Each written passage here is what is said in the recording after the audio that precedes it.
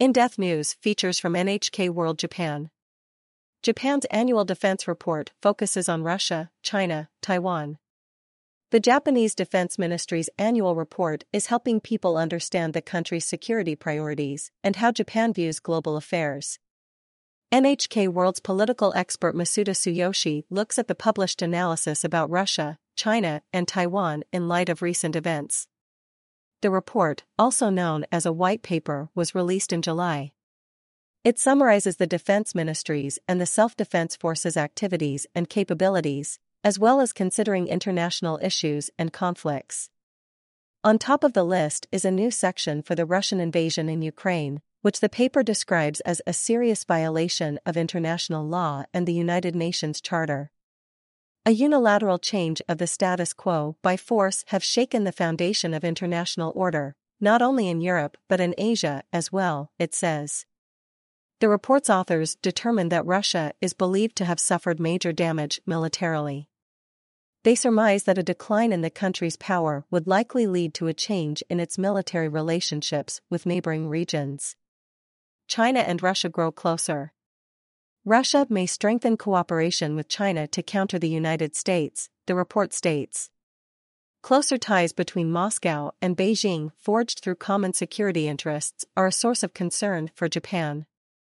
Recent military maneuvers around Japan underscore that worry.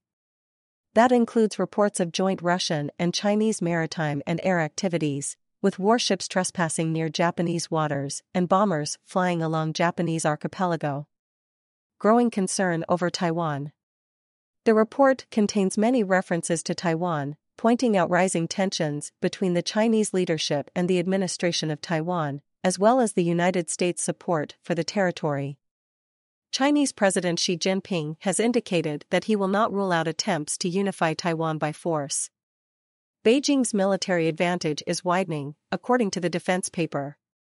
It goes on to highlight the geographical significance of Taiwan. Taiwan is located very close to our country's southwestern islands and is only about 110 kilometers from Yonaguni Island, our westernmost islet.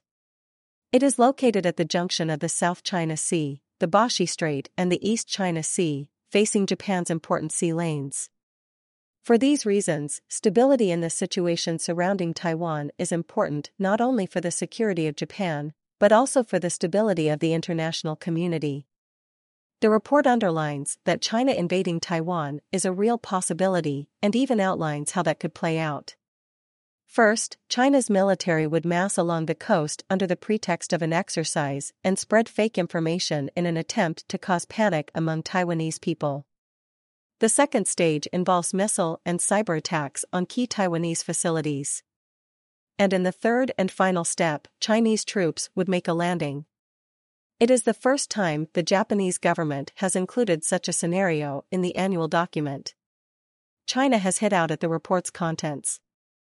Japan's new defense white paper makes accusations and smears China's defense policy, market economic development, and legitimate maritime activities, China's Foreign Ministry spokesperson Wang Wenbin told a news briefing.